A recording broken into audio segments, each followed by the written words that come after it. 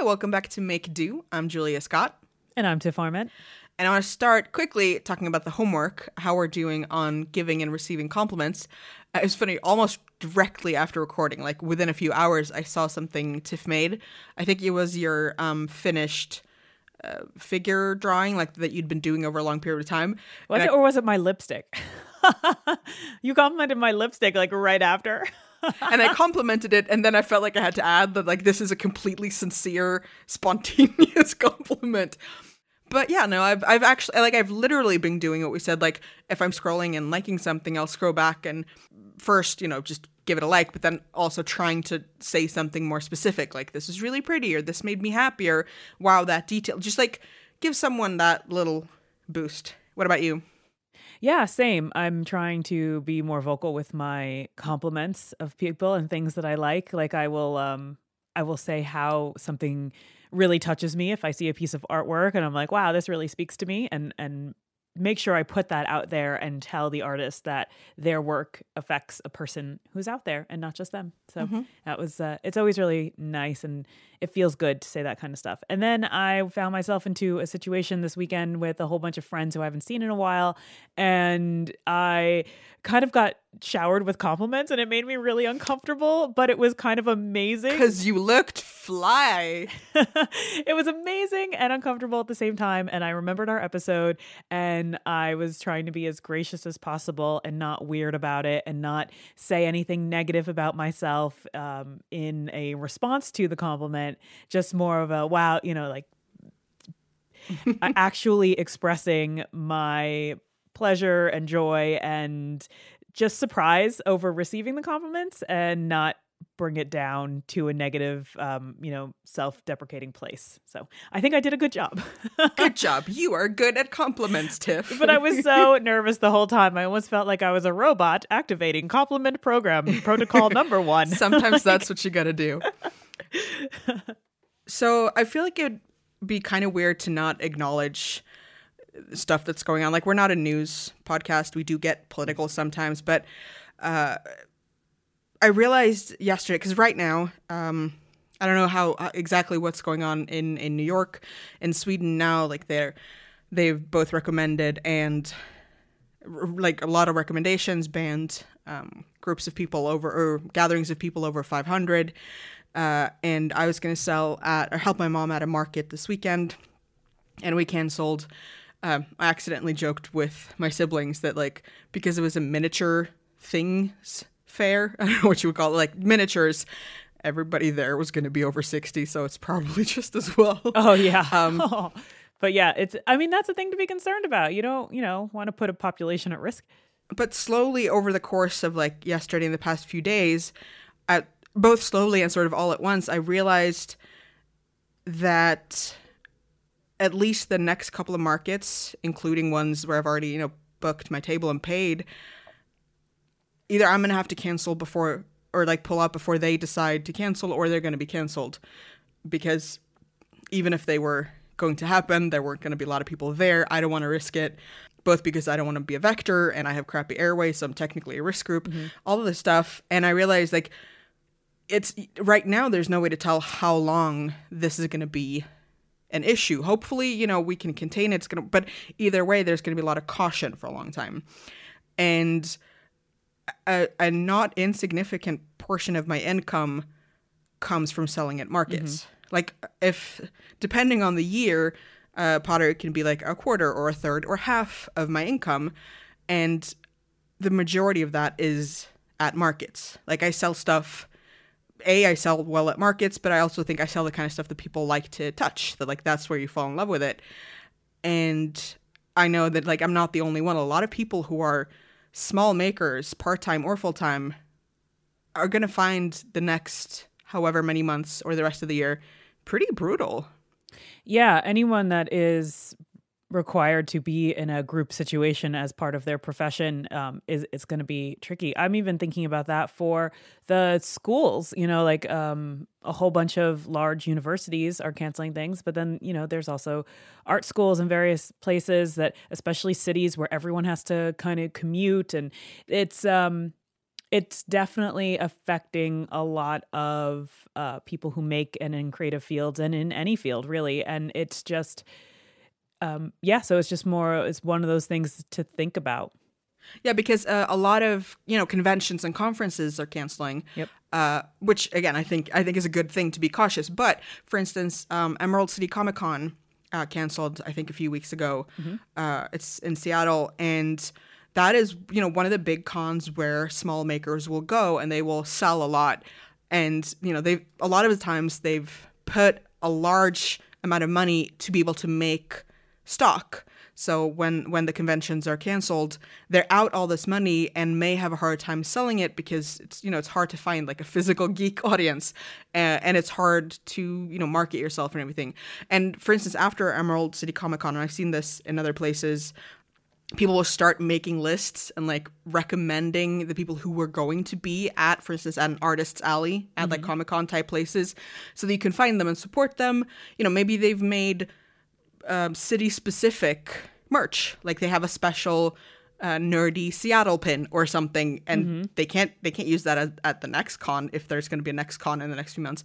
So I think, always support your local small artists, but maybe think about that when you don't go to a market, either because it's canceled or because you want to be careful, and that you were going to buy stuff because you like things. Maybe, if you can find a vendors list, or if you can find, Facebook groups that recommend local makers or makers who are going to travel. We're not the main victims, but I think it's easy to forget the people who have to be somewhere. But I have, like you said, with the art schools, I have considered, because in just a couple of weeks I have to travel to the third set of days for my creative making class. So you have like train stations, especially the big one in Stockholm, pretty chaotic. I bet it's going to be empty, and then on the train, I have this theory that any mode of transportation where people take their jackets off, they immediately feel more comfortable and like gross. So like trains and planes, gross. Subway, not as gross. And also people think the subway is gross, so they don't want to touch anything. So anyway, but train travel, and then I'm going to be arriving at a fairly large university and, all that stuff. So I'm like, what do I do? And because you commute into town, or into town, like the big New town. York is this cute, into the big city. How do are you gonna, because you can't, I suppose you could ask Marco to pose for you, but that's a big ask. But yeah, I don't have a professor walking around telling me what I'm doing wrong, so definitely still need that. But yeah, it's kind of weighing the idea of, do I want to add to the risk? Do I want to, just push through and be like, it's going to be okay? I don't know. It's a tricky situation. I think everyone wasn't prepared here, or many, many places, to actually think about and consider as a something that could actually happen, like these large conferences being canceled and schools being canceled and everything, shutting down for a temporary amount of time. I think everyone is totally fine with it all happening. Like, everyone wants to be as helpful as possible. But at the same time, it's such a surprise that, like, we never expected, like, of course this wouldn't be canceled. It's such a big event. But, oh, yeah, it can be. And as you were saying before we actually started recording, we had a little chit chat, and we were saying you had mentioned the idea of scoping out your favorite makers and like going to their Etsy page, and you just mentioned that now. But I think that that's a really good point. Is there are ways to continue making that I think that we should encourage, just as a new way of thinking a little bit. Like, go on to their Etsy pages, go on to their websites, buy a little something to help them out because they're going to be struggling. Or if you are taking classes, maybe purchase someone's online class and take it, for a few weeks if you can't get to where you need to go. So there's a lot of options out there. Yeah, I like that you said also online classes, because that's also one way that makers make some of their money. Like, I'm not a huge fan of those, like, become an entrepreneur classes, and then the class is all about how you become a coach for other entrepreneurs. Oh yeah, but I'm not talking about those. But you can find, either, on YouTube has a lot of like tutorials and inspiration, that kind of thing. Skillshare is a pay site. We're not sponsored, but like you can find those things that are a way to support people, because if we're going to be stuck inside, like I joke that that's how I prepare for the apocalypse, is lots of things that doesn't require electricity. Yeah. But now we even have electricity, so you can watch Netflix while you craft. Like because the part of the time where I'm not at markets or in my pottery studio, I'm a freelancer. I'm basically self-quarantining anyway, so that won't be that big of a change. I know how to do that. But it's just like, it's good to be like, in knitting, there's this phrase, sable, stash acquired beyond life expectancy. Like, you're good. But I'm like, I look at the boxes behind me, I'm like, see, who was right? This is good. If we're going to be quarantined. Which is funny, because our topic today is about letting go of crafts and things that you haven't done before. And now we're like, but wait a minute. I might have a use for this thing that I haven't used in a while, because I might be stuck inside for longer than expected. Yeah. No, I'm kind of envisioning sort of like a montage sequence in a movie of either, Groundhog Day, where he has time to learn to do everything, or like all the things that you will do to make time go by. Like, okay, I'm going to get super good at card houses or something. But yeah, no, that's actually a good point. You could either just like do the things that you like because you have all the stuff at home, or like this is when you get really, really good at popsicle stick something. I can't think of anything. But yeah. So like Tiff said, we're going to talk about sort of letting go and giving up.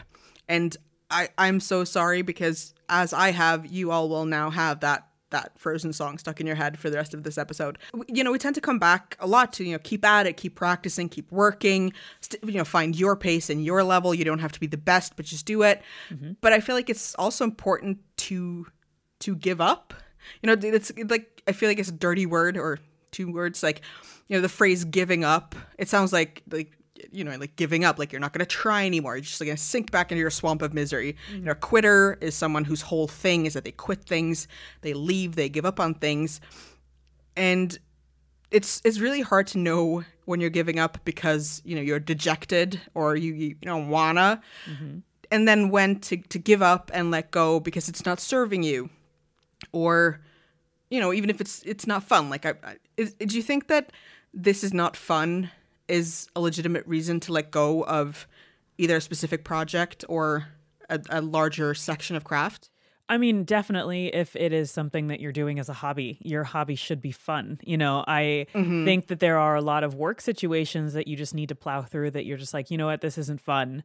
I don't want to do this anymore. And you need to finish the project before deciding I won't take on another project like this one because it wasn't fun.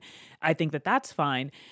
But giving up in the middle of a project that you owe somebody, and you're just like, this isn't fun, I'm out of here. Blah! Like, no, don't do that. But it is, it's totally fine when it's your hobby or something that's supposed to be making you relax or give you joy. Or, I mean, if you got a hobby to calm yourself and it's stressing you out, you got to get a new hobby. Like, you can't do that to yourself just because I take offense to this it. Because I get frustrated by everything because I'm bad at stuff. No, but like, so do you feel like there's a difference between letting go of a project and giving up on a project?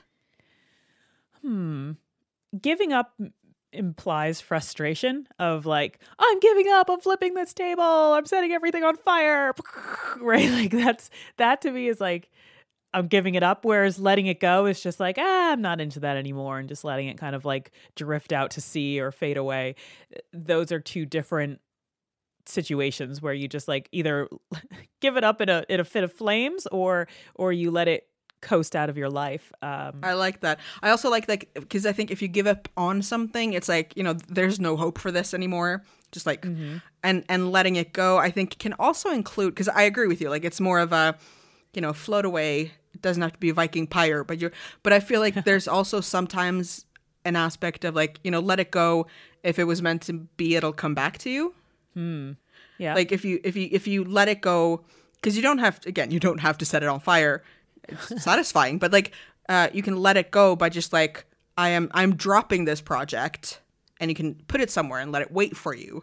Mm-hmm. Again, this goes a little bit against our organization thing, but sometimes you can be like, well, what it needed a little time to mature or ferment, or you needed a nap and a cookie. Like, but like you can, by letting it go, also maybe let go of a number of pressures and things that were maybe what made it not fun. But then I think you also can just like, I release you into the world, either this idea or this canvas or whatever.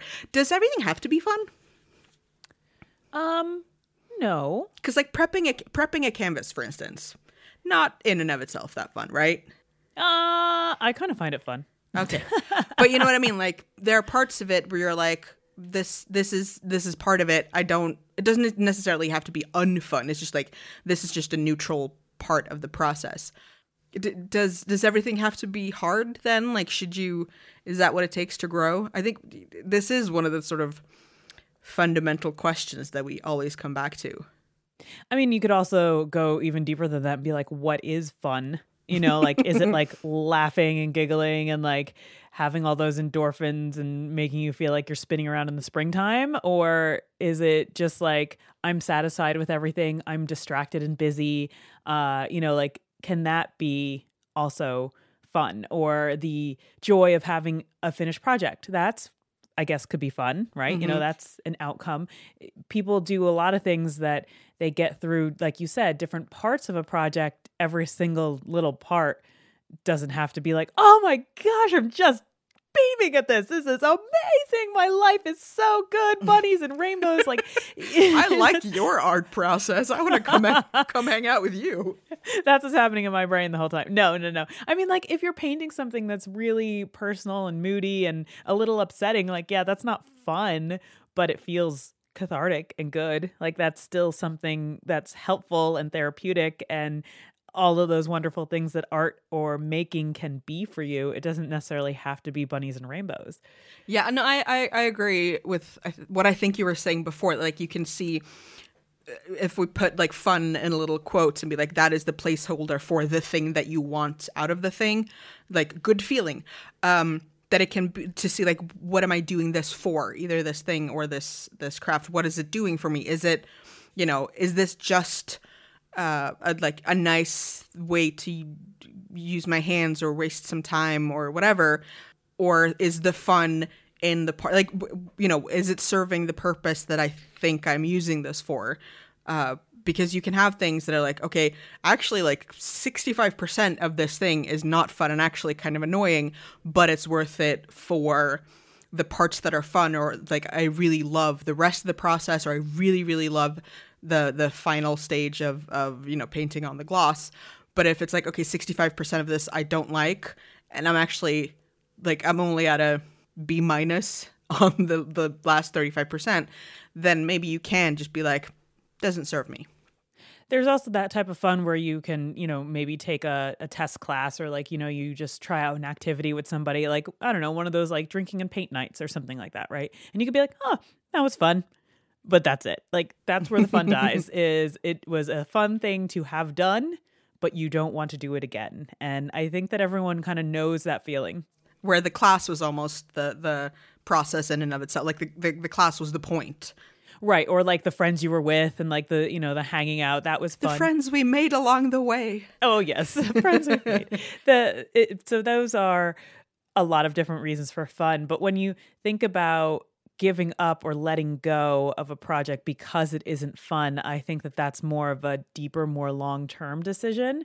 Whereas if every time you pick up this craft or you pick up this creative endeavor, maybe it's even writing or baking or what have you, if every time you do it, it feels less and less fun and you put off doing it to do other things, then maybe it's time to let it go. That happened to me with jewelry making, that happened to me with knitting and stuff. Like, I liked it. Knitting something, which I could only knit a long scarf, which is fine.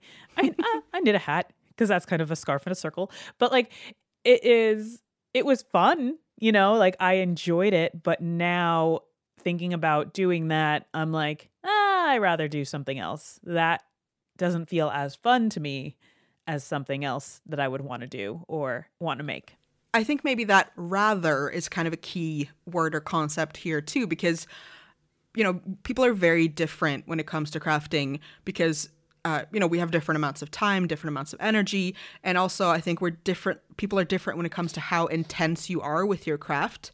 Like some people, you do a bunch of different things depending on what you feel like and what the space is like or whatever. And some people want to really like be, sort of deep into and good at, and which means that if they pick up more crafts, it's probably going to be really frustrating because most people won't have the time to really get intensely, deeply good at, 8 different crafts, right?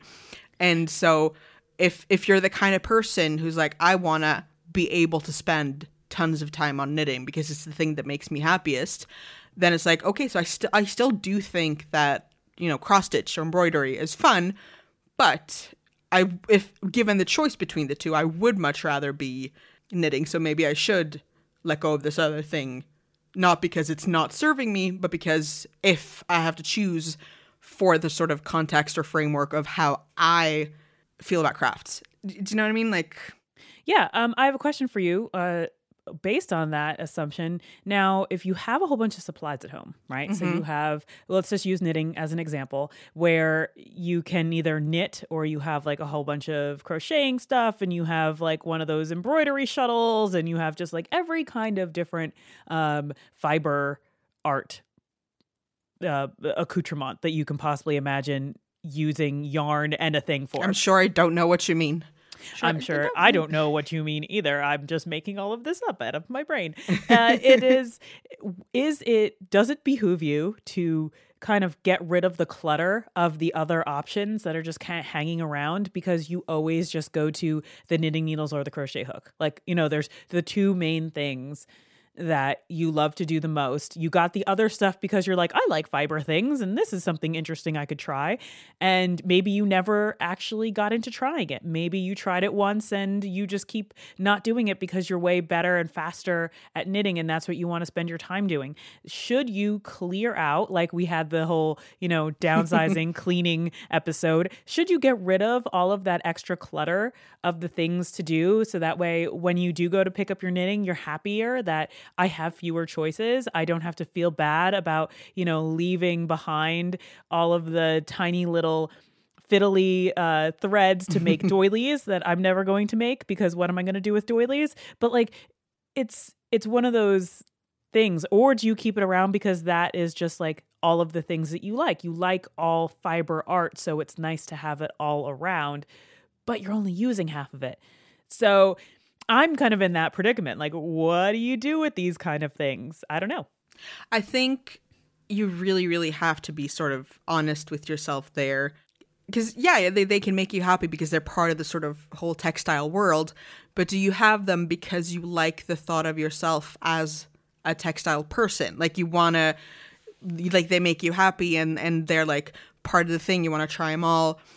And just, like, be honest and open with yourself. Like, am I actually ever going to get to this? Because some things you can be like, well, I do sometimes embroider, or it's good to have a small kit around because sometimes you want to do a little thingy on like the breast of your cardigan or something. Like, but maybe you don't need to have a stash that is meant for someone whose main craft is embroidery. Like, that's, I think, the main thing. Like, if you're going to do the Sable thing for every craft and for every part of that craft, because like I don't know if I'm Sable with knitting, but I try to make sure I'm definitely could easily be Sable for like sketchbooks and watercolor books and all that stuff. But I try not to. Say what Sable is one more time. Stash acquired beyond life expectancy. There we go. Thank you. Just wanted to put that out there one more time because I forgot, and I'm sure our listeners did too. And I try to not get to that with all of the crafts that I like, or that I do sometimes, or that I'm like want to have at home in case I suddenly feel like doing it. So you don't need a full, 800 colors set of embroidery floss. Yeah. Do you need a craft store like in your back room or in your basement or in bins? Like, do you need to only go shopping in your own house because you have all these supplies and you just like, oh, whatever whim I have, I'm going to completely indulge it. But really, when you think about it, in the last year, how many times have you dipped into the whim stash? That is pretty telling. A lot of the times you can have a pretty small stash if you suddenly be like, today is the day that I'm going to watch YouTube and I'm going to learn 8 kinds of embroidery, stitches, and knots. It doesn't really matter if you only have one shade of green and it's not the exact same one out of the 18 ones they use, you know? And I think that's where it is, like, letting go. And a lot of it, I think it is letting go of the idea of yourself as this sort of, I was going to say polymath, that's not the word, but like this sort of Renaissance person who does all the things and hopefully is also good at them. Like, it's okay. Even if you want to try embroidery, you know, be honest with yourself. Do you have time? Are you going to make time? Are you going to make it a priority? Would you rather? And then, yeah, let go of that idea of yourself. I just recently got rid of a ton of knitting books because I was looking at the projects in there and I'm like, I'm never doing this. Like, this isn't happening. You know, like when I do end up knitting, it's my straight line scarves and I'm happy with that. You know, like that's all I need to knit. I'll leave the knitting up to Julia. And it's just like, but that's definitely one thing too, is because like knitting books can make you happy the same way that tons of instruction books for whatever you like to do, they make you happy because you have them.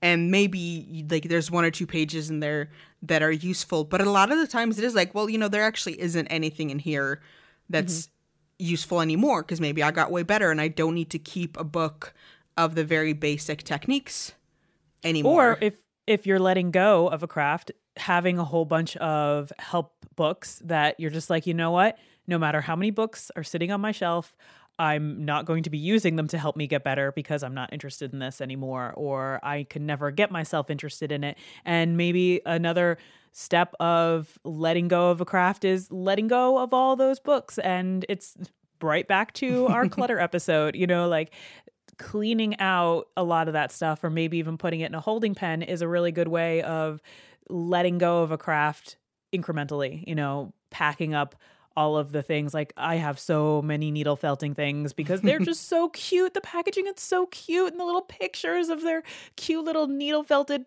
puppy faces. I just absolutely love it. Have I done any? I made an ugly fox. I made one ugly fox and it fell apart. And then I packed it all up. And so I haven't gone back to it. I really want to, but I probably should give that one up. When it comes to like the projects themselves, like in the midst of making them, are you more of a letter goer or a pusher honor? Ooh, yes. In terms of like, I sat down, I decided to do this thing. Do I finish it or do I just let it go midway when I realize that I'm not that into it? Mm-hmm. She's not that into you, Craft. Let's see. I tend to push through the first one. Then I start a second and I just stop. So a little of both. Wait, do you mean like do you start a second one of the same thing? Like, okay, yes. I need to do another still life. Yeah. And then you're like I'm not good right away. It's not fun. Or yeah, I'll do the first one being like, I got to get through it because practice, right? And it's like, I will get through it to try doing it for real. And then I'll start my second one. And if I'm not feeling it, that one I'll stop halfway through and just abandon. So what about you? Which way do you do it? I think my main, I don't necessarily want to call it problem, but my main, let's just call it strategy. I'm a pauser. Okay. So like, I don't sort of acknowledge or actively make the decision that I'm letting go of something. I'm more like, I'll put it away. So I'm maybe doing that, not even doing the thing of like, I need to pause this because it's not fun. It's like, I'll come back and be like, oh, right. I was, a third of the way through this lace shawl or cardigan or whatever. And sometimes it's because something else was more fun and in my line of sight and took up the next couple of weeks. And then sometimes that does mean that I drop that thing because it's not fun anymore and I'll let it go. With knitting specifically, it's also very satisfying to rip up a large knitted project. Ooh. Like it can be sad if you're like, dang it, this didn't come out right. But if it's like, I don't like this anymore, I don't want this anymore, to just like rip it out it's a very satisfying form of like destruction and going backwards. Yeah, I've painted over a canvas before of something that I painted. I started over.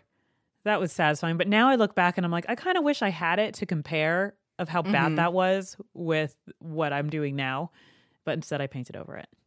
I think for me also, I don't know if you relate at all, but I'm an overthinker. So I Really? very much do. Are I you? very much do. I very much do get stuck in that weird like seesaw or spiral of, am I giving up because I'm lazy and bad, or should I be giving up because this isn't serving me, or am I trying to convince myself that it's serving me because I am in fact actually lazy and bad? And then I'm like, I don't even know what I actually feel anymore. And that goes not just for art, but for a lot of things where I'm like, who actually knows me, of the different, like, all of the 18 devils and angels fighting on my shoulder? Does any of them actually know me enough to understand to tell me what's right? Well, there's also the idea of starting a new project. And a lot of times when that project is involving other people, that's not just yourself. I think that there are, I hate group projects. I think that there are different criteria for the idea of giving it up, right? Like stepping away from a group that you know you're not working out with, or maybe even, you know, just abandoning the project altogether and like calling it quits for the group as like an ambassador, you know, speaking for everybody. That's a trickier thing to deal with. I'll put it out there. I'm thinking about that with like We Draw Wednesdays. You know, I feel like right now there's a lot of screaming into the void. A few people really enjoy it, and yeah, I find it really fun, but at times I'm too busy to do it myself, and it doesn't have enough momentum right now to kind of run on its own very much. And I'm like, should I just let it go? Should I plow forward? Am I letting it go because I'm lazy? Am I letting it go because I got busy with other things? Am I letting it go for the wrong reasons? Should I plow on and keep going because it's the stuff that succeeds that ends up pushing past that point of screaming into the void and makes it to the other side? You know, it's very tricky, that kind of stuff. With projects like that, like generally, you know, online projects, there is a weird sort of turning point, and you'd never know what it is or why. That's the thing. Like with and not just online, like with certain projects, you have to decide very much like, I have to keep going past where, you know, periods of time where it doesn't feel fun, but that still is no guarantee, which is kind of weird. Like from a personally selfish point of view, I love We Draw Wednesdays. Oh, good. See, that's helpful. That's helpful to hear. And like even because I've had a couple of weeks where, you know, it varies. Like, do I have time to even remember to ask people? Do I have time to draw? But I always love seeing it. Like, was it last week or the week before where you were just like, everybody draw blueberries? Yeah. And I was like, I have no idea what this is happening, but I'm seeing 18 blueberries in my feed and I love it. You know, like just like those things, like it is very enjoyable. But yeah, then that like, was my attempt to shock a little bit of life into a Wednesday and be like, all right, a little something different. This blueberries.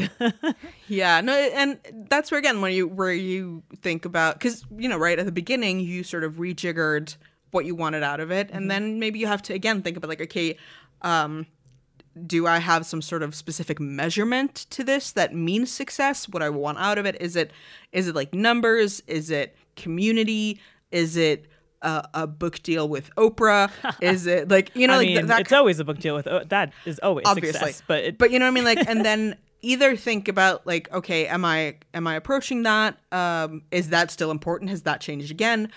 Am I doing all the things I could be doing? Like, have I called Gail and her people? You know, like, but then also be like, well, you know, maybe it's okay if it's not a success because it turns out that it's fun enough, and then you accept that like growth is slow online or whatever. It's just like, or you have like, I have my 20 core Wednesdayers, and we like each other and we have fun, and these people are better at drawing than they were 3 months ago because they've been drawing every Wednesday.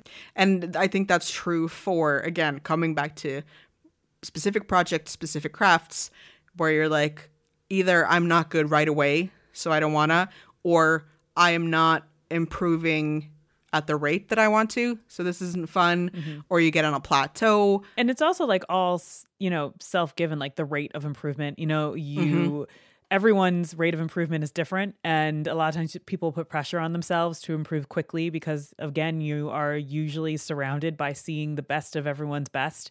And it's like, why aren't I getting better faster? And it's like a lot of that thing where you get stuck in, when do I give this up? And I think there's another question in there. How much practice have you given yourself before giving up? I think that there is a lot of times you can trick yourself into thinking, oh, I draw every single day. It's like, well, do you? Do you draw every day? Or did you like skip a week and then you drew once the next week because you just got busy? And it's like, are you not improving because you're just not improving, or you just haven't made time to improve yet? And it's almost like keeping a food journal. People are always surprised about what they're eating during the day, whatever your outcome goal is for keeping a food journal. But like, it is one of those things, like, keep a journal of how much you're practicing this thing that you might want to be giving up. And if you're giving it up because you feel like you're not getting any better, why not start evaluating how much you're actually practicing? Yeah, and another level of like, be honest with yourself.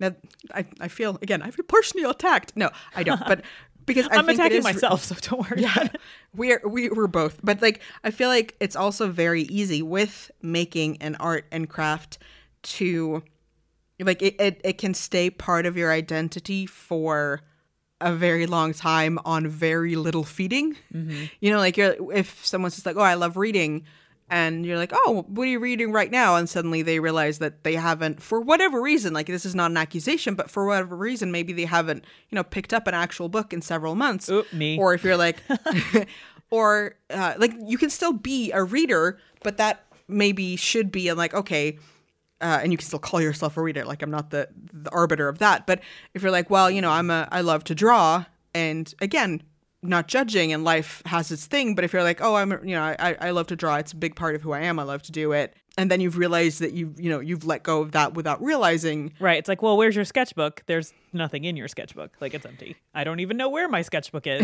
It's like, well, then what about all that drawing you're doing?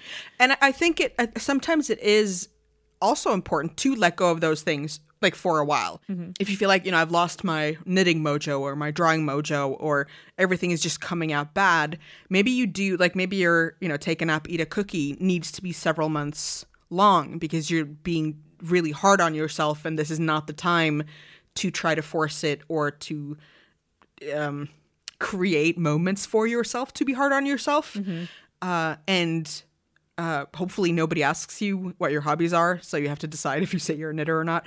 But like, to intentionally pause things and allow yourself to be like, this is not serving me right now for what I need right now. I need to either find a more fun hobby, or I'm just gonna read very, very simple, fluffy comic books about happy bunnies for a while because that is what I have the mental juice for, or the physical juice. And like, giving up for a while, I think, is very, very legitimate and sometimes important, and not be like, well, everything is going bad, or I don't have the time and energy, so obviously I'm not committed enough to knitting, painting, metalwork. But just be like, no, it's just not.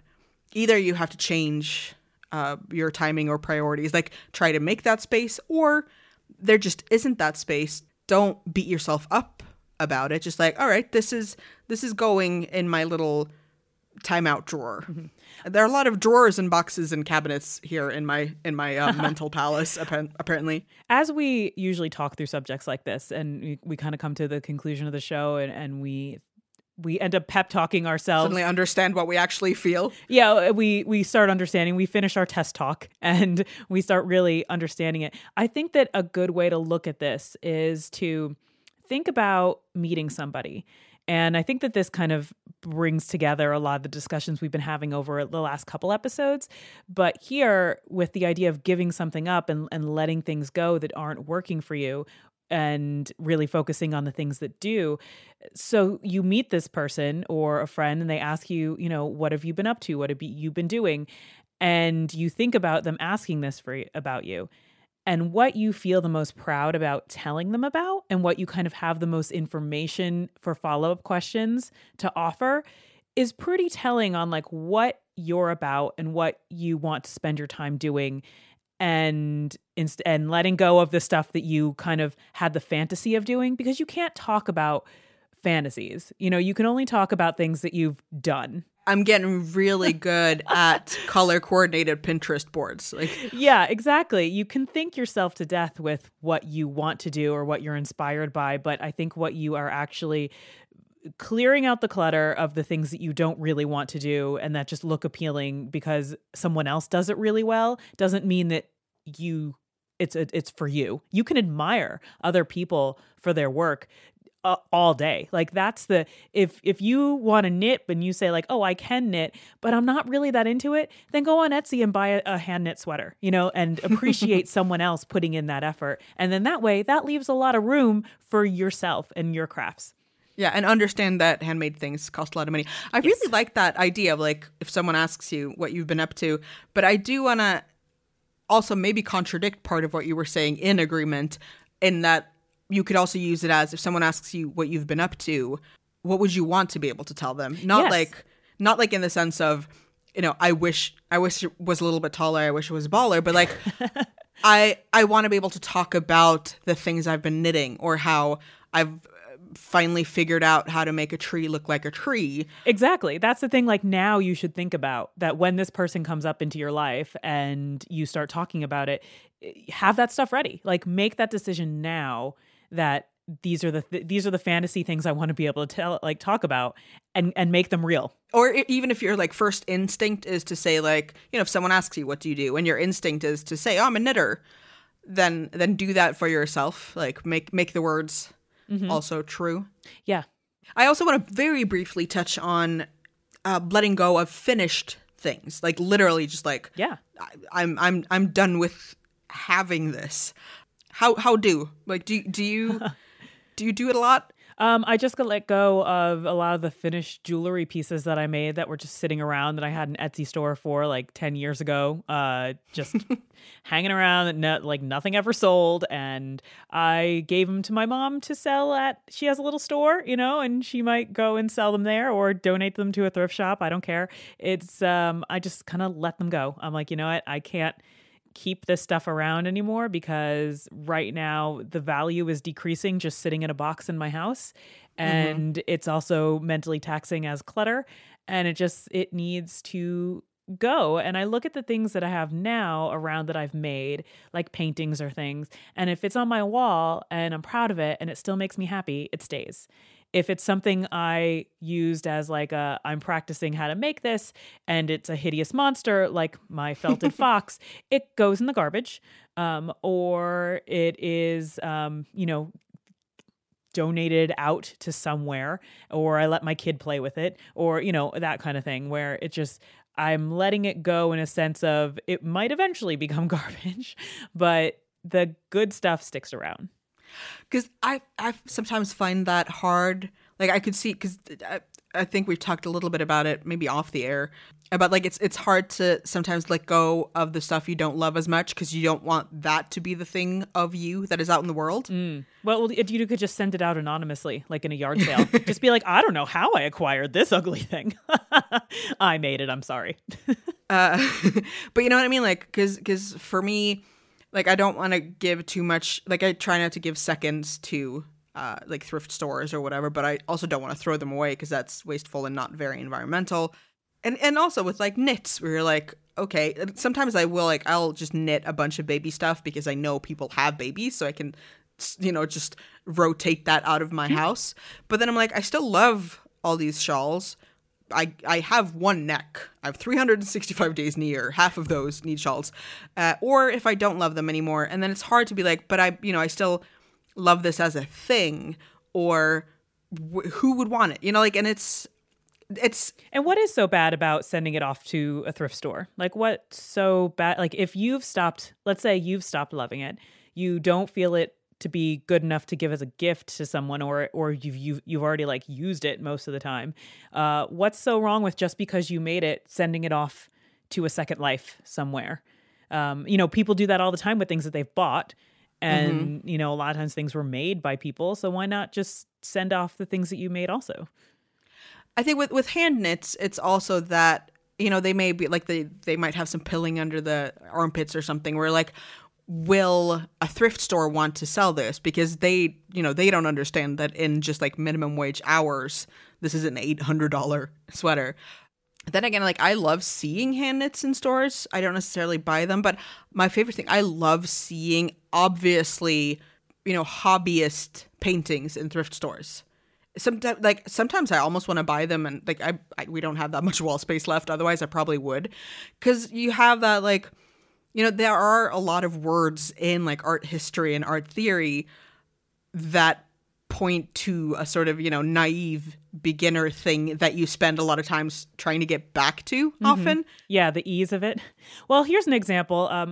Marco and I, one of the very first like actual paintings we bought for our home on our wall was a $25 painting at an auction. Like we bid up to $25. No one else wanted it. It's one of my very favorite paintings to look at in our house. I absolutely adore it. And somebody painted that. Like, it's just a somebody's painting. It's not a somebody. It's just somebody. And it is one of my favorite things. And we bought it at an auction, and it would have never been there if someone didn't just like give up stuff that they had, you know, because they made it and it was there. And now it's in my house. And you know what? They might never know where this thing ended up. I mean, maybe it was even made by somebody who passed away and they were cleaning out their house or whatever it was, but it still lives on. And so the idea of letting something go in that kind of secondhand market kind of way, and kind of letting go, like you said, this was like an $800, you know, hourly thing, kind of letting go of that value of it, and more that's important. Keeping the value of I want it in my life and I like it in my life, and not necessarily doling out the value, because you're not going to be able to force someone to pay that much unless it's like a brand new item that, you know, you're putting up for sale. And those are different situations, but things that you're just like, all right, now it's time for you to go, even though I made you, you know, that is the question of where. Yeah. And then, to contradict myself again, like, I think about Ponce's grandmother, who, you know, had in her apartment when she passed away, just like, you know, like a foot deep stacked paintings against the wall, against almost every wall, and the same kind of stacks at his parents' house. And on the one hand, I'm like, well, it's sad that they're not displayed, because a lot of them are amazing. But then it's just nice to sort of flip through them and see, like, you know, progression of the different periods, what she did and what she experimented with. And it's not that I think that like my knits or my pottery is necessarily the same kind of thing where you can see like, you know, this was her bird period. You know, like thinking of yourself as the kid who has a giant box of all the drawings they've made that their parents have saved since they were 2, you know, to see yourself as that. This is hard. Like every episode, we both like come to a very smart conclusion, and then we're both, I think, kind of left like, I need to think more about this. I have feelings and I cannot express them. But I will say the feeling that I can express is, you know, don't do things for my sake, but do things for my sake, and don't put We Draw Wednesdays on hiatus, because it makes me happy and I need to come back to drawing because it's fun. Right now, It's still pretty easy to maintain and it's good, but it's just, it's more, you know, it's now we're back on We Draw Wednesdays. Like now it's like, you know, do I do the big push where I keep screaming louder and louder, or do I just kind of like let it settle, you know? But yeah. And then, you know, do we throw away all of our paintings so we can flip through them or not? Because there's only so much space in our homes. Or do we just like paint over and paint over and paint over, and then we let our, you know, great grandnieces x-ray it in 200 years time and be like, wow, so many penguins under here. But we do know for sure that we are going to be letting go of the things that we don't actually do. Right? Let go of the things that don't serve you. That's right. And we are very sure of that. Make room both in your life, in your time, and in your space. You can go find our show notes at relay.fm/makedo, and we are Make Do Pod on Twitter and Instagram, and you can hashtag Make Do Pod so we can see what you're chatting about and what you're giving up and what you're keeping. And you can find us individually at Tiffany Arment and at Julia Scott, SKOTT. We will be back in a fortnight, and until then, go make room and do.